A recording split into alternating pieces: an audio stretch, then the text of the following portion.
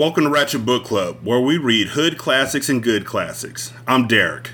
916-633-1537, Wretched and Ratchet at gmail.com, Ratchet Book Club on Twitter, Ratchet Book Club on Facebook. Part 3, Among Friends. Chapter 59. The door opened, and the Jester Norbert stood there, bent over a bowl, picking his teeth with a hazel twig. His jaw dropped as if he had seen a ghost. Gads, Hugh, you come back after all. He grinned broadly, then shuffled up to me with that sideways gait of his. What a joy to see you, lad. And you, Norbert, I replied, embracing him with my good arm. Wounded again? You're like a human target, son, he cried. But come in. I'm glad to see you back. I want to hear it all. The Jester yanked out a low stool for me to sit on. Then he poured a cup of wine and sat facing me. I can see in your eyes you've not come here with much cheer. So tell me, did you find her? What is the fate of your Sophie? I lowered my eyes from those of my friend. You were right, Norbert. It was just a dream to think she had somehow survived. I'm sure she's dead. He nodded, then leaned across and squeezed me in a fatherly way. A man is allowed to dream every once in a while. We little people live on it. I'm sorry for your loss, Hugh. Norbert shuddered, letting out a gravelly cough. You're ill? I asked with concern. Just under the weather. He waved me off. Too many years of crawling around with the beetles down here. He cleared his throat again. Tell me this. How did it go at court with Baldwin? Did you get the job? I could finally smile at something. I did, just as we planned. In fact, I think it was a success. I knew it, the Jester leapt up. I knew you would be. I taught you well, boy, didn't I? Tell me. I have to know it all. Suddenly, the weariness in my body seemed to recede. My face blushed brightly with the memories of entertaining the court. I told him everything.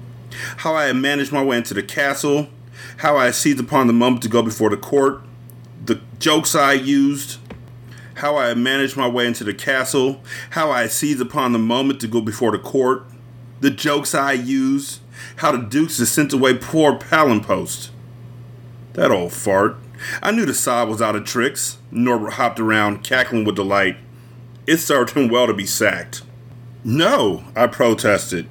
He turned out to be a friend. A true one. I continued my tale through my run-in with Norcross, how I had been set up, and how Palinpost, the very fool I'd shamed, had saved my life. So the goon still has some virtue in him. Good. There's a brotherhood of us, Hugh. I guess you're part of it now. He patted my shoulder warmly, then once more doubled over in the throes of a most horrible cough. You are sick, I said, leaning over, supporting him with my arm. The physician says it's just the bad air down here. Tells me I'm a miserable excuse for a man of mirth. But still, Hugh, maybe your return is well timed.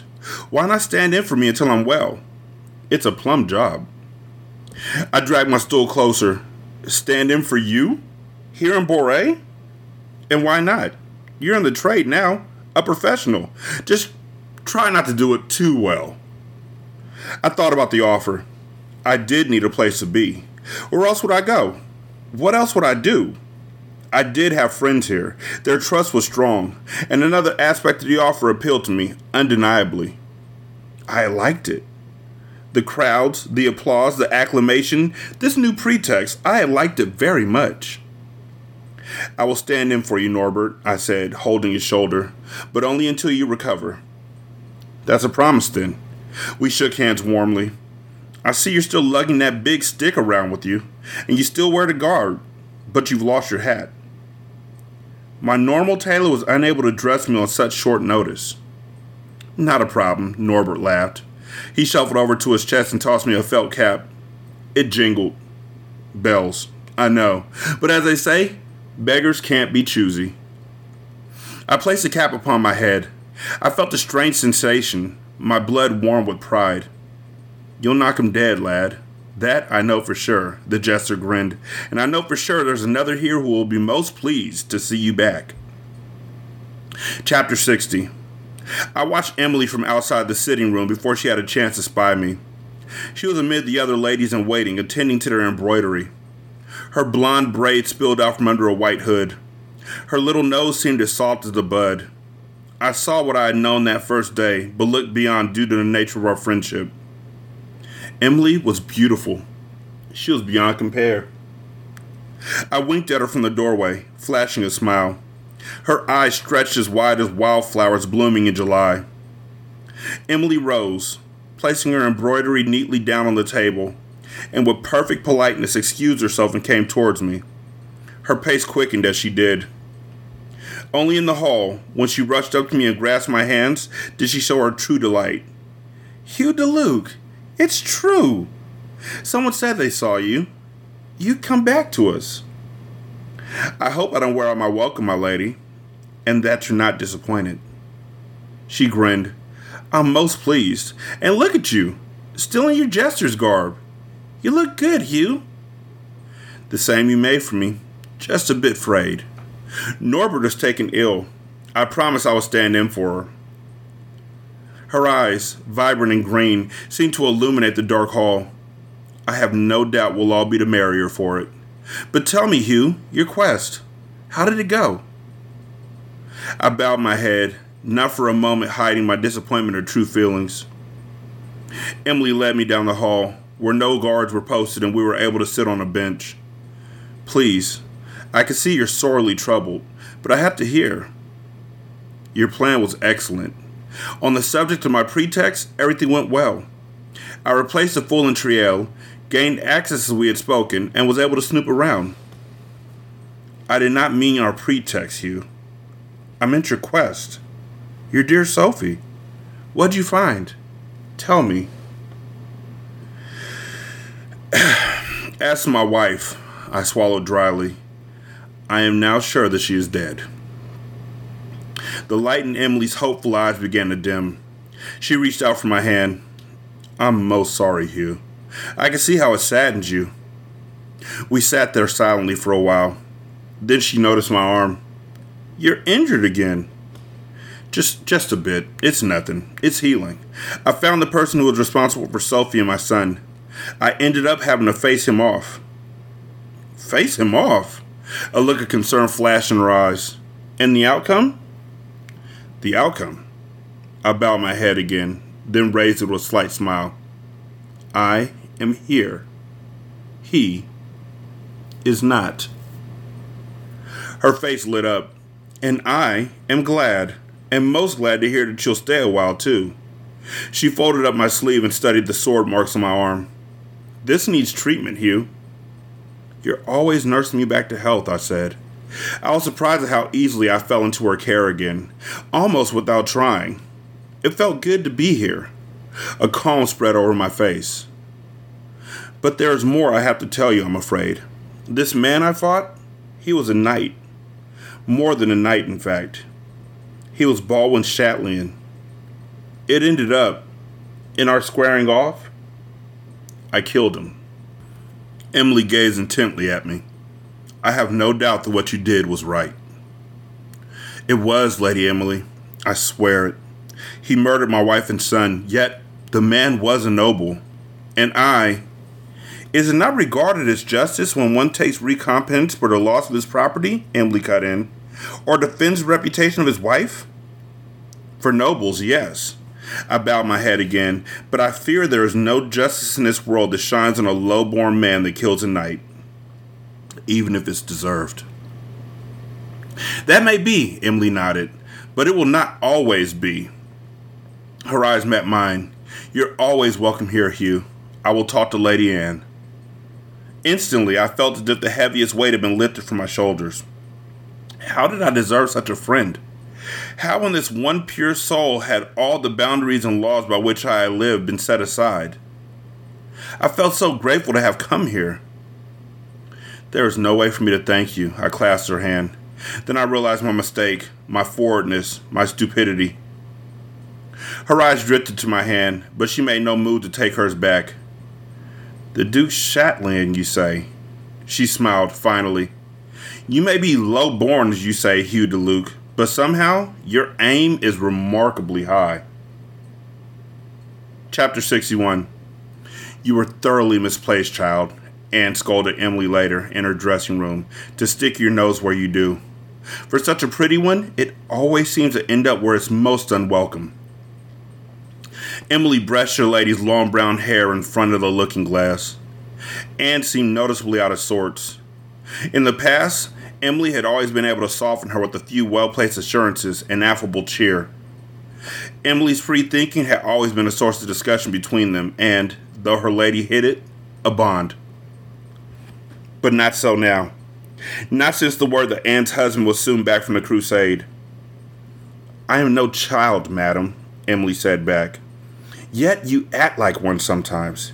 You urge me to look the other way for this fool who admits to killing the chatelaine of a duke, who seeks refuge here. He does not come here to hide from justice, my lady, but because he feels among friends who understand what justice is. And what is this friendship worth to you, Emily?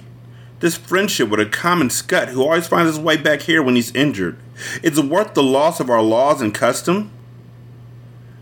The knight was killed in a fair duel, madam. The man's beloved wife was abducted by him. What proof is there? Who pledges for this man? The baker? The smith?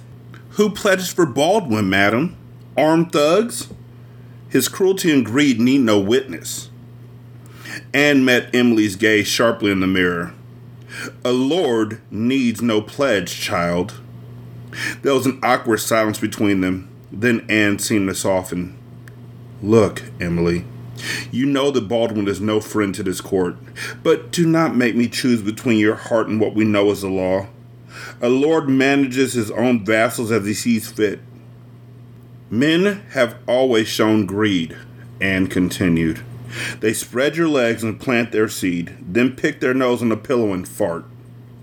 Your common fool will prove no different." Anne turned and seemed to sense that she had hurt Emily.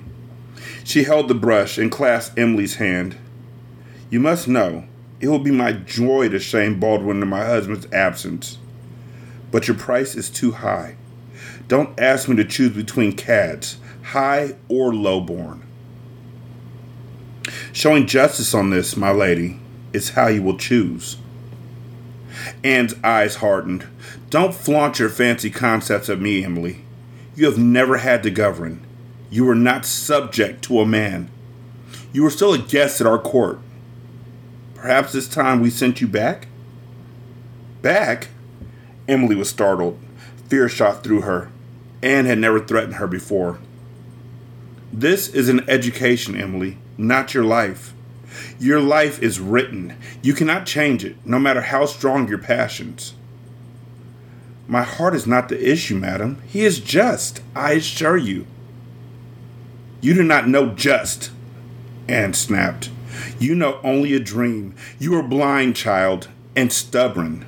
So far, you have not found a husband here, despite the best efforts of some of our bravest knights. They are trumped-up oxen and smell like them too. Their exploits mean nothing to me, less than nothing. And yet, this low-bred pup does. What makes you think you can expect more from him? You must stop this dalliance. Now." Emily stepped back, knowing she had taken it too far. She had offended Anne. Gradually, Anne seemed to soften. She reached for Emily's hand. "Yet," she went on, "you've never lacked the courage to stand up to me." "Because I've always trusted you, my lady. Because you have always taught me to do what's right." "You trust too much, I fear." Anne got up. "I have given him my promise, madam." Emily bowed her head. "Keep him here. I will not go further in the heart. If I did not press this to you, you would not be the wiser. Please, let him stay." Anne gazed at Emily, searching her eyes. She reached a tender hand to Emily's face. "What has life done to you, my poor child, to have hardened you so against your own kind?" "I am not hardened," Emily replied, kneeling and placing her head upon Anne's arm. "I only see that there is a world beyond." "Get up." Anne raised her gently. "Your fool can stay, at least until Baldwin inquires of him. I hope, in Norbert's absence, that we'll find him a boon." He has learned well, my lady, Emily promised, cheered. It is what he learns from you that troubles me. This other world you speak of, it may seem real. It may stir your curiosity and your heart. But hear me, Emily.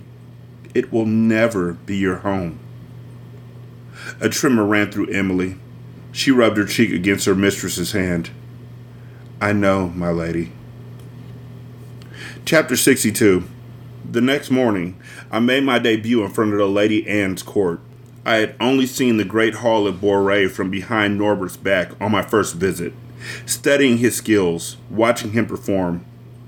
Now, with its buttressed arches rising 30 feet tall and jammed to its hilt with colorfully dressed knights and courtiers, the hall looked more enormous and imposing than I ever could have imagined. My heart was pounding, not only for the gigantic room and the simple fact that Triel was like a village compared to this, or for my new liege and the favor that must be won, but also because of whom I was replacing. Norbert was a jester of the highest rank. To fill in for him here, in front of the court, was an honor that touched me deeply. The arrival of the court did nothing to abate my nerves. A blast of trumpets announced the Lady Anne with her long silk train and line of ladies, Emily among them, bringing cushions and refreshments, attending her needs. Pages in green and gold overtunics announced the business of the day. Advisors flitted around, vying for Anne's ear. Scores of knights did not languish in their casual tunics as in Triel, but sat at formal tables, finely dressed in her colors of green and gold. That day, there was a minor dispute before the court, a bailiff and a poor miller arguing over the levy of his fief. As was the custom in towns everywhere, the bailiff felt the miller was holding out on him. I had seen this 100 times in my village, and it was always the bailiff who won. Anne listened distractedly, but soon seemed to grow weary. In her husband's absence, she was forced to rule on such tiresome matters, and this was as mundane as business got. Anne's gaze began to wander. This bickering is the stuff of comedy, she said. Jester, this is your domain. What say you? Come out and rule. I stepped out from the crowd behind her chair. She seemed to regard me unexpectedly, as if surprised at the new face in the suit. You say it's my rule, my lady? I bowed. Unless you're as dull as they are, she replied. Mild laughter trickled through the room. I will not be, I said, calling to mind all the times I saw my friends cheated. But I must answer with my own riddle. What is the boldest thing in all the world? It is your stage, fool. Tell us, what is the boldest thing? A bailiff's shirt, my lady, for it clasps a thief by the throat most every day. A hush spread over the court, replacing the amused buzz. All eyes looked to the bailiff for his response. Anne fixed on me. Norbert informed me he was taking a leave, but he didn't inform me he was leaving his duties to such a rash wit. Come forward. I know you, do I not? I knelt in front of her and doffed my cap. I am Hugh, good lady. We have met once before, on the road to Triel. Monsieur Rouge, she exclaimed, her expression indicating she knew exactly to whom she spoke. You seem a little better patched together than when I saw you last. And you found a trade. When last seen, you had donned your armor and ridden off for some quest. My armor was only this. I motioned towards my checkered tunic. And my sword, this staff. I hope it was not too greatly missed. You are hard to miss, monsieur, Anne said with a pinched smile, since you do not go away. Many of the ladies began to giggle. I bowed ceremoniously at her demonstration of wit. Norbert said I would find you to be a fitting replacement, and there is another at court who defends you well. And look how you perform, here, before our court, with your first step, and already soiled your boots. You take the miller's side on this? I side with justice, lady. I could feel the heat rising in the room. Justice? What would a fool know of justice? This is a matter of what is law and right. I bowed respectfully. You are the law here, my lady, and the judge of what is right. Was it not Augustine who said, remove justice, and what are kingdoms but gangs of criminals on a large scale? You know about kingdoms as well, I see, in your full and varied life. I motioned to the bailiff. Actually, it's criminals I know. The rest was just a guess. Some laughter snaked around the court. Even Anne consented to smile. A jester who quotes Augustine. What sort of fool are you? A fool who does not know Latin, madam. It's just a greater fool. Again, a trickle of applause, some nods, and another smile from Anne. I was raised by Goliards, your grace. I know a lot of useless things. I sprang onto my hands, balanced myself in a handstand, and then slowly released onto one arm. From upside down, I added, and some useful enough, I hope. Anne gave a nod of approval. Useful enough, she applauded. So much so, bailiff, that I am forced to side with the fool here. If not by right, then surely by wit. Please forgive me. I'm sure next time the scale will tilt to you. The bailiff shot me an angry glance, then backed off and bowed. I accept, my lady. I pushed off and landed on my feet. So, Boar Slayer, Anne turned back to me. Your friends are right. Norbert has taught you well. You are welcome here. Thank you, madam. I won't disappoint. I felt expanded. I had performed in front of my hardest audience so far and succeeded.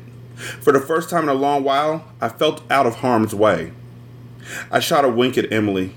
My body tingled with pride as she smiled back. At least until my husband returns, Anne added sharply. And I must warn you, his views of custom are quite different from my own. He is known to be much less charmed by a fool's knowledge of Latin than I. Chapter 63.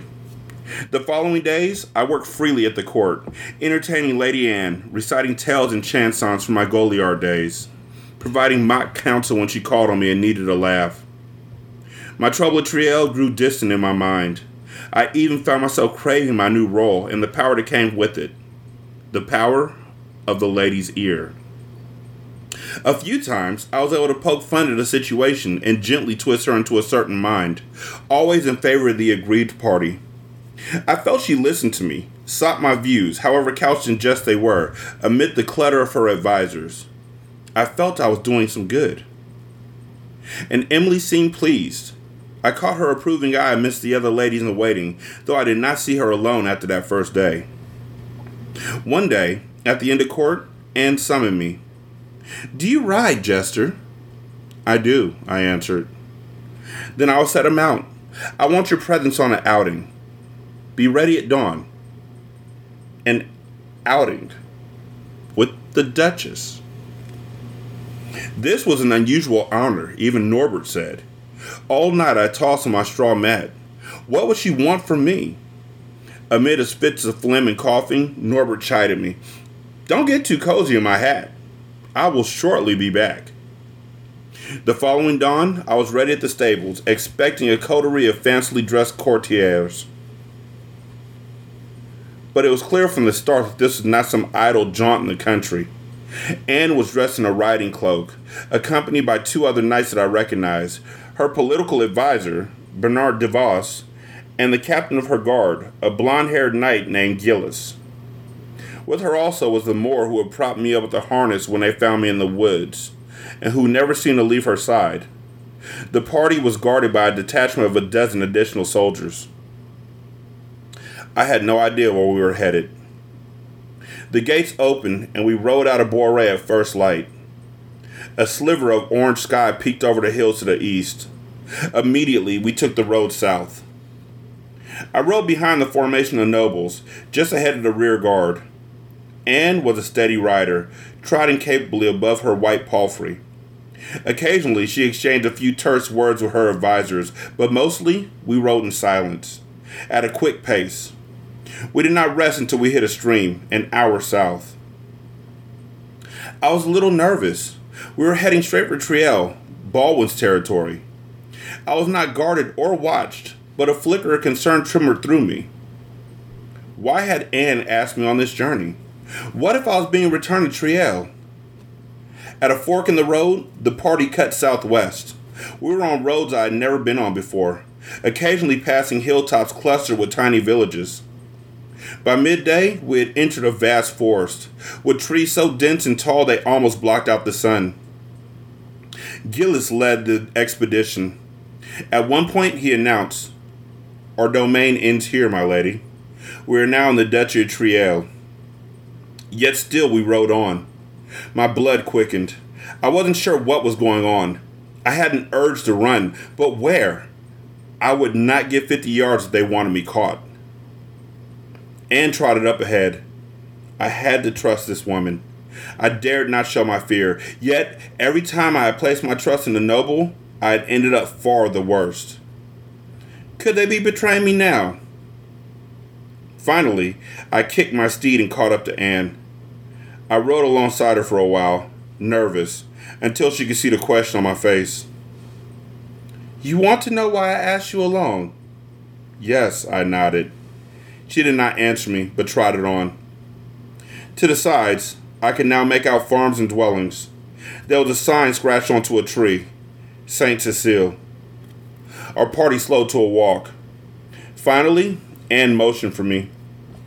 I rode up, fearing that any minute Baldwin's soldiers might come out of the woods to murder me. "Here's your answer, fool," she said with a taut face. "If we encounter what I'm told we will in this village, I think on the way back we will all be in great need of mirth." Chapter 64. I relaxed, but only for an instant. The first thing that hit me was the smell. The stench of putrefaction. The rot of death. Then, ahead, wisps of white smoke rose above the trees. The leaves themselves were singed with the stomach-turning char of roasted flesh. My mind brought me back instantly. Civita. Anne rode ahead, seemingly unfazed by the repugnant stench. I felt no danger to myself now, only that this was something awful we were nearing. The road widened, a clearing, then a stone bridge. We were at the outskirts of a town. But there was no town. Only what had once been huts and other dwellings, their thatched roofs caved in with fire, the smoke from cinders still rising in the air. And people sitting around numbly, blank expressions on their city faces, as if mimicking the still silence of the dead. We rode into the village. Every single dwelling seemed to have been burned to the ground. Most had tall stakes driven into the ground in front of them. On them, spitted, were charred mounds, unrecognizable. The strange mix of smells turned my stomach. Burned hair, flesh, blood. The stakes looked like pagan warnings, gutted animals to ward off demons from the homes that were no more. "What are they?" Anne inquired as she trotted by. Gillis, the captain of the guard, sucked in a breath. "They are children, my lady." The color drained from her face, and Anne pulled her mount to a stop. She leaned over and stared at the mounds, and for a moment I thought she would teeter. But then Anne righted herself. Her face became composed again. She called out firmly to the townspeople, "What has happened here?" No one answered. The people just stared. I actually feared someone might have taken out all of their tongues. The captain called, "Lady Anne of Boré speaks to you. What has happened here?" At that, the fiercest howl rang out from behind. All heads turned to see a large man clothed in a tattered hide hurtling towards us with an axe. When he was no more than a few feet away, a soldier took out his legs with a lance, and the assailant crashed to the earth. Two other soldiers pounced on him immediately, one putting a sword to the neck of the fallen man and looking up to Anne for the word. A woman screamed and ran to him, but was held back. The man did not turn to her, just glared at Anne with grief-filled eyes. "He has lost his son," a voice called out. "His home." It came from a gaunt, white-haired man in blackened and tattered clothes. The soldier was about to kill the large man, but Anne shook her head. "Let him be." The man was yanked to his feet. Anne's guards pushed him forcefully to his grateful wife, where he stayed, breathing heavily, without thanks. "What has happened here?" Tell me, Anne said to the white-haired man. They came in the night. Faceless cowards with black crosses. They hid under their masks. They said it was a purified town for God that we had stolen from him. Stolen? Stolen what? Anne asked. Something sacred. A treasure. Something they cannot find. They tore every child from its mother. Put them on spits in front of our eyes. Set them aflame. Their cries still ring in our ears. I looked around. This was the work of Baldwin. I knew it. The same savage cruelty that had taken my wife tossed my son into the flames. Yet this carnage seemed even greater than Baldwin could be responsible for. Norcross was dead, but this hell continued. And what did they find, these killers? Anne asked. The man replied, ashen face. I do not know. They torched us and left. I'm the mayor of this town, the mayor of nothing now. Maybe you should ask Arnaud. Yes, ask Arnaud. Anne dismounted. She walked directly up to the mayor and looked in his eyes. Who is this Arnaud? The mayor snorted a disdainful blast of air. Without replying, he began to walk. Anne set off behind, accompanied by her guards, who ran ahead of her to clear the way. We wound through the devastated town, the stables leveled, smoking, reeking of mutilated horses. A mill, more ash than stone. A wooden church, slashed with blood, the only structure left standing. At a low stone hut, the mayor stopped. The entrance was smeared with blood, not randomly, but in large red crosses. A butcher house smell came from inside. Holding our breath, we stepped in. Anne gasped. The place was ravaged. What scant furniture there was had been split like firewood, and the ground beneath it ripped up. 2 bodies hung by the arms, a man and a woman, their torsos flayed of flesh. Beneath their dangling legs lay their severed heads. My body recoiled in horror. I could not breathe. I had seen these horrible things before. Heads severed and roasted, bodies stripped of skin. I had seen them, but I didn't want to remember. My mind hurtled backwards regardless. Nico. Robert. The bloodbath of Antioch. I turned away. Go ahead. Ask Arnaud. The mayor smirked. Maybe he will answer your questions, Duchess. We stood in horror. Arnaud was born here and always called it his home. He was the bravest man any of us knew, a knight at the court of Toulouse. Yet they carved him up like a pig. They cut out his wife's womb, looking for some treasure. Stolen from God, they said. He had just returned from fighting abroad. From fighting where? Gillis, the captain, asked. I knew. I had seen such horror before. I knew, but I could not answer. The crusade, the mayor spat. Chapter 65. I walked from the hut and tried to clear the repulsive sights from my mind. I had seen it all before. Men and women hung and flayed, body parts scattered as if the murders meant nothing at all. Civito, Antioch, the crusade. These riders in the dead of the night who wore no colors and would not show their faces. The towns burned, savagery. Were these acts Baldwin's? Norcross was dead. Could his men still be running free, terrorizing villages? What precious treasure did they seek? Put it together, I told myself. What does the puzzle signify? Why can't I solve it? The crusade. Suddenly, it resonated everywhere. Arnaud had just returned from there. Adamar, too, whose horrible death I had heard of at Baldwin's court. Their villages were ransacked and destroyed, just like my inn. Dread shot down my spine. These faceless riders who killed with the savagery of Turks, were they the same ones who murdered my wife and child? Cold, clammy sweat clung to my back. It all began to fit. The killers wore no crests or markings, only a black cross. No one knew where they came from or what they sought. Then I remembered something. Matthew had said that it was as if it were my home, our inn only, that the bastards were interested in. What did they want with me? During the long ride back, I kept to myself. I racked my brain. What did I have that could connect me with these killings? I had tucked a few worthless baubles into my pouch.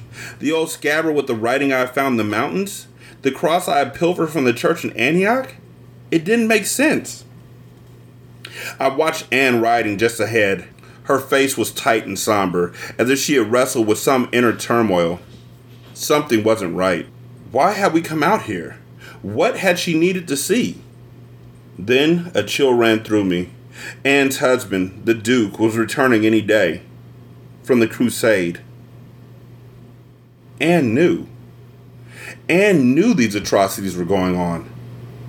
My stomach went cold. All along I was sure it was Norcross who had done these things to me as punishment for going on the crusade. Was it possible that it was Anne? Could it be that the answers I sought were not at Triel but at Boré? I should not stay there any longer, I thought. There was a danger that I could not place. Fool, right up here, Anne called. Lift my spirits. Tell me a joke or two. I cannot, I replied. I pretended that the horrible sight had made me too sick. It wasn't far from the truth. I understand, Anne nodded. No, you do not, I said to myself. We rode the rest of the way back in silence. Chapter 66. The next few days, I kept my eye on Anne, trying to determine what connection she might have to the murdered knights and the killing of Sophie and Philippe. Her husband was returning in a matter of days, and all of Boré was in a state of anxiousness and preparation. Flags were hung from the ramparts. Merchants put out their best wares. The chatelain led his troops in their welcoming formations. Whom could I trust? I waited for Emily on Sunday morning as she emerged from the chapel with the other ladies in waiting.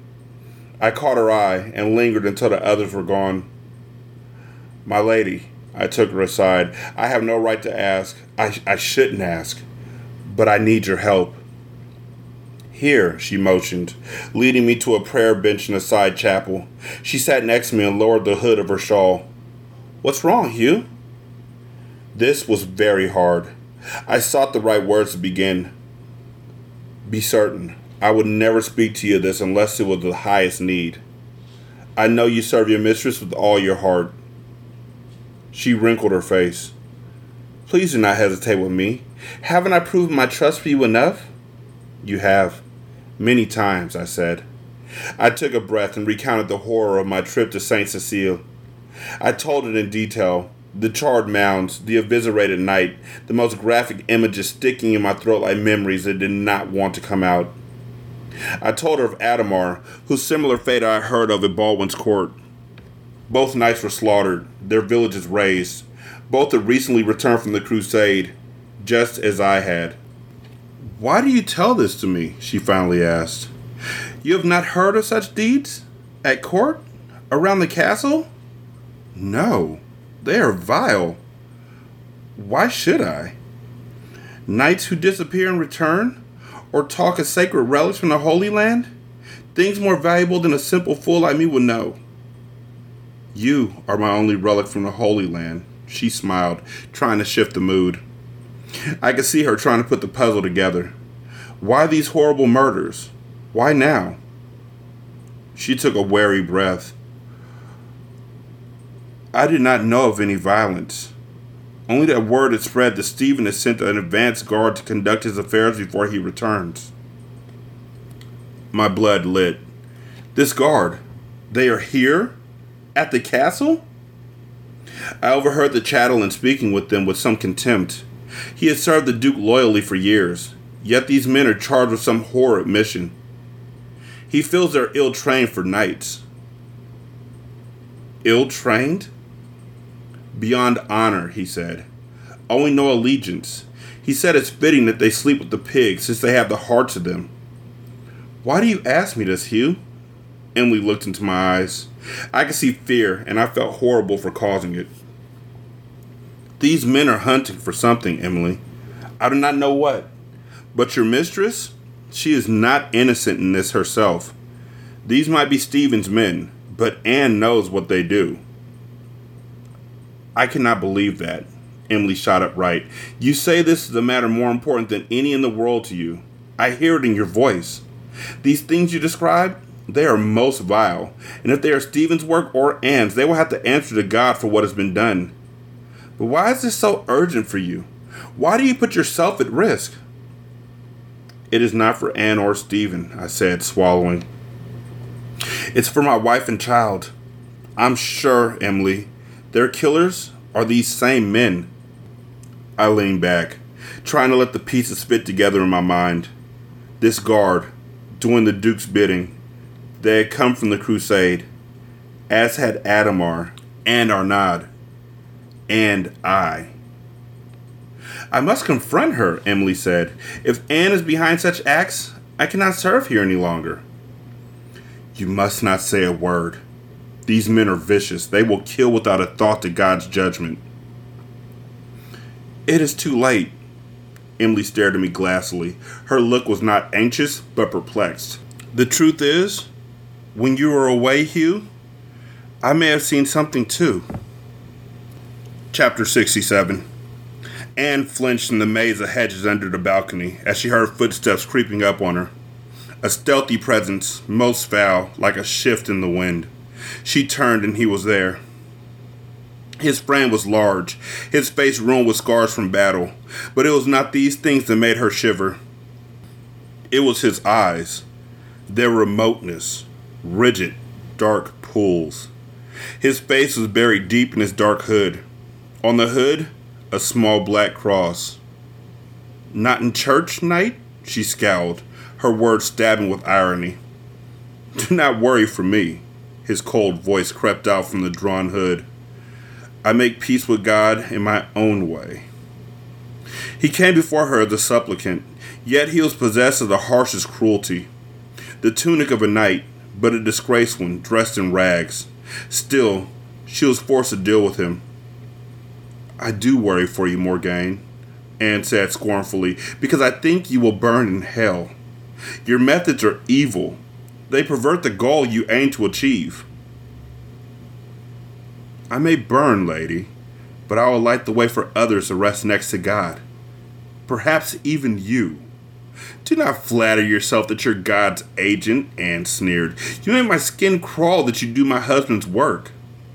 He bowed, unoffended. You need not bother with my work, madam. Just know that it goes well. I saw how well it goes, knight. I was there. There, madam? The knight's eyes narrowed. Saint Cecile, I saw what you did. Such cruelty even beasts from hell shall find shame in. I saw how you left that town. It was left a better place than when we arrived. Closer to God. Closer to God? She stepped up to him, looked into his depthless eyes. The knight, Arnaud, I saw him flayed apart. He would not bend, my lady. And the children, they would not bend as well? Tell me, Morgaine, for what precious prize did these innocents roast like cattle? Just this, the hooded knight said plainly. He reached under his cloak. His hand emerged with a small wooden crossing at the size of his palm. He placed it gently in Anne's hand. Though she wanted to spit on it and hurl it far into the bushes, Anne's breath froze. It has journeyed far, my lady, this simple trinket, from Rome to Byzantium, 1,000 years, and now you hold it here. For 300 of them it slept in the coffin of St. Paul himself, word of our Lord, until it was unearthed by Emperor Constantius. This cross has changed the tide of history. A smile crept across his face. That's why your prayers for me are not needed, good lady. Anne's hands trembled holding the relic. Her mouth went dry. My husband will no doubt be honored, she said. Yet, you know this is just the appetizer to what he hungers for. How does the real quest go? We are working. The Dark Knight nodded. You better work faster, knight. All the rest is just decoration. Even this piece is a bauble compared to the real prize. He is in Nimes, only days away. If Stephen finds you a Feldham, it'll be your head we'll be looking at on the stake. Then I'll be smiling, lady, knowing that I have everlasting life. The smile will be mine, Morgaine, most assuredly. Anne wrapped herself in her cloak and turned back to the castle, thinking of you rotting in hell. Chapter 68. I found no trace of the unholy soldiers I was seeking, or anyone who knew of mysterious knights in dark robes. Nor was I able to gain access to the barracks. Time was growing short. Stephen was due back at the castle in days. Once he returned, it would be too dangerous to press my case. 2 days later, Emily took me aside as I was playing jackstraws with Anne's son, William. She saw my demeanor was glum. "Do not be so sad, Jester," she said with a smile. "I have a job for you, and a new pretext." There was to be a celebration that evening in the Shadowlands Hall, she explained. A bachelor party. Gillis, the captain of the guard, was to be married in the next few days. There'll be knights, soldiers, members of the guard, lots of speeches and drink. Their guard will be down, so to speak. "I've arranged for you to be the entertainment," Emily announced. "You seem to have a skill at this sort of thing, my lady. Once again, I owe you thanks." "Thank me by finding what you seek," she said, and touched my hand. "And, Hugh, be careful, please." That night there was lots of wine and awful singing. Gillis's buddies stood and made bold and mocking speeches until they slurred their words and fell back onto their benches. I was to be the last act before they dragged Gillis down to a brothel in town. I had to make them laugh, and yet my eyes kept searching for the rogue knights. I did sleight of hand tricks to warm them up, simple stuff Norbert had shown me, pulling objects out of tunics to their drunken awe. Then it was on to the jokes. "I know this man," I announced, sliding to a stop on the tabletop in front of the groom-to-be, whose cock was permanently engorged. "You flatter me," Gillis pretended to blush. "But, Joker, must you betray my secret to all?" Try as he could, I went on, he could not get the damn thing to go down. Finally, he sought out his local apothecary. There, he encountered a stunning young woman. "I'd like to speak to your father," the man with the problem said. "My father is dead," she answered. "I run this apothecary with my sister. Anything you can tell a man, you can tell us." "All right," he agreed. In dire need, he pulled down his leggings. "Look, I have a permanent erection, like a fucking horse. What can you give me for it?"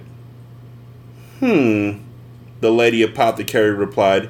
"Let me go and confer with my sister." After a minute, she returned with a small pouch and said, "How's 100 gold coins and half the business?" The room roared with laughter. "Tell us more."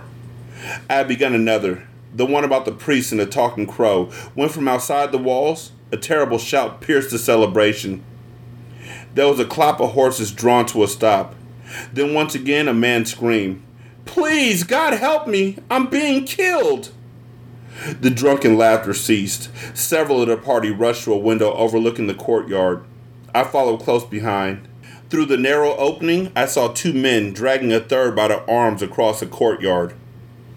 I recognized them instantly. They wore slitted helmets and carried war swords strapped to their belts. It was just as Emily had described. They wore no armor but robes. On their feet were worn sandals. The prisoner hollered defiantly, his shouts for help echoing off the stone walls. Then I caught a look at his face. My own twisted in horror.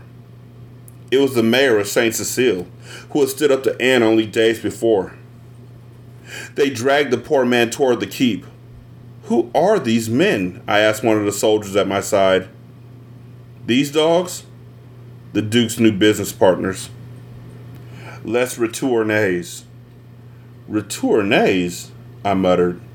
My eyes followed the soldiers and the poor mayor until they dragged him through a heavy wooden door and into the keep. The dying shouts of the prisoner faded into the night. "Not our worry," Bertrand, the Shadowland, sighed. He stepped back from the window. "Come, Gillis. Beauty's awaiting town. How about we get that blade of yours wiped one last time?" Meanwhile, my heart was beating at a gallop. I had to talk to the mayor of St. Cecile. He might know why knights were being murdered and villages burned. And these awful killers, La Retournees. I thought I had seen them before. But where? Chapter 69. Nice. The following night, I waited until long after dark. Norbert lay snoring on his bed. I crept off my mat and tucked the knife under my leggings. I sneaked out of Norbert's chamber, hurrying up the back stairs behind the kitchen to the main floor.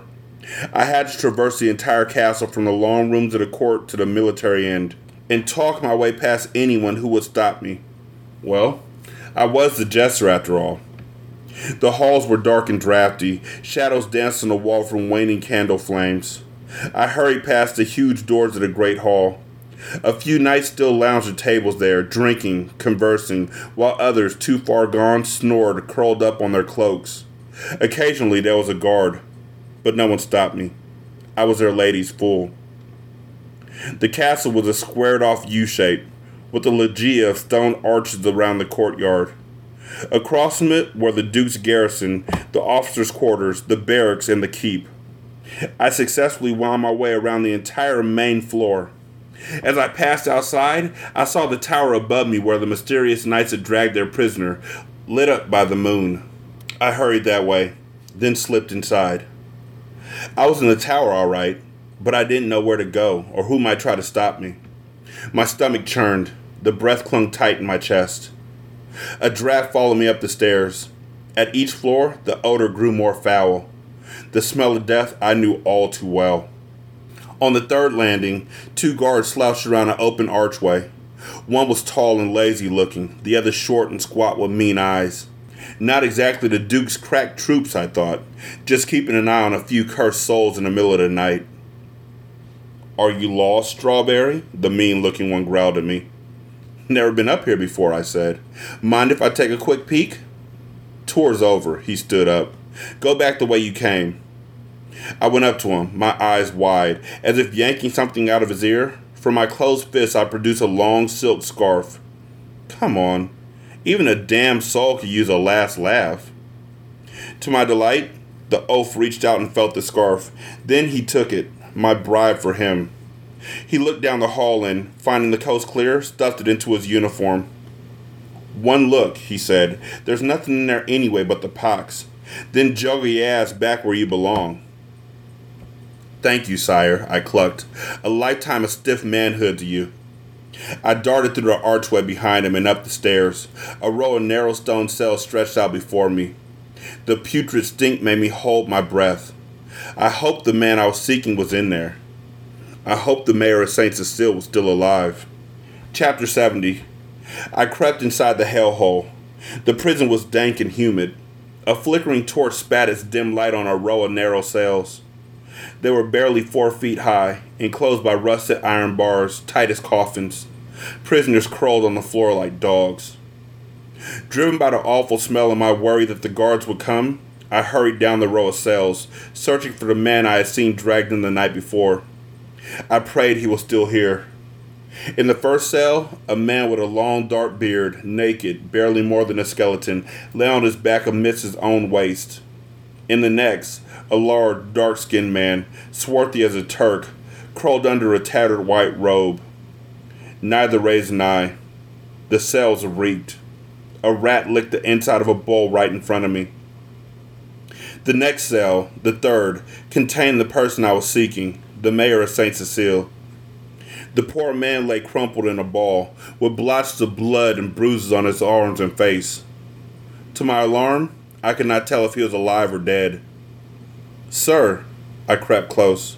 I had to know. What did these dark knights want?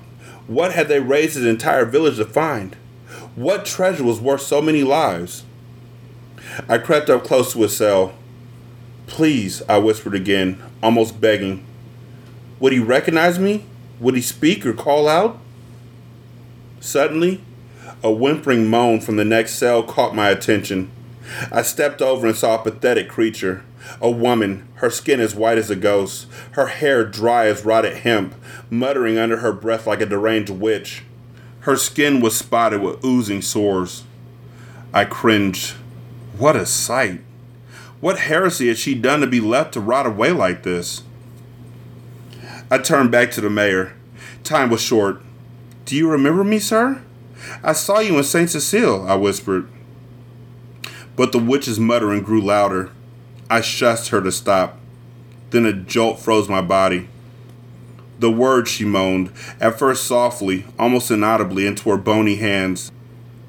Then louder. My God, I could not believe what I was hearing. A maiden met a wandering man in light of the moon's pure cheer. 916-633-1537. Wretched and Ratchet at gmail.com. Ratchet Book Club on Twitter. Ratchet Book Club on Facebook. Leave a review on Spotify. You could also leave a review on Apple Podcasts. Thank you to everybody who's been listening there. I really do appreciate it. You can also leave a review on Podchaser and on the Good Pods app. You can donate to the show at patreon.com/singlesimulcast or at buymeacoffee.com/sscast or on the Good Pods app. You can leave a tip in the tip jar. Thank you so much for listening. I greatly appreciate it. Y'all be good. I'm gonna holler at you later. Peace.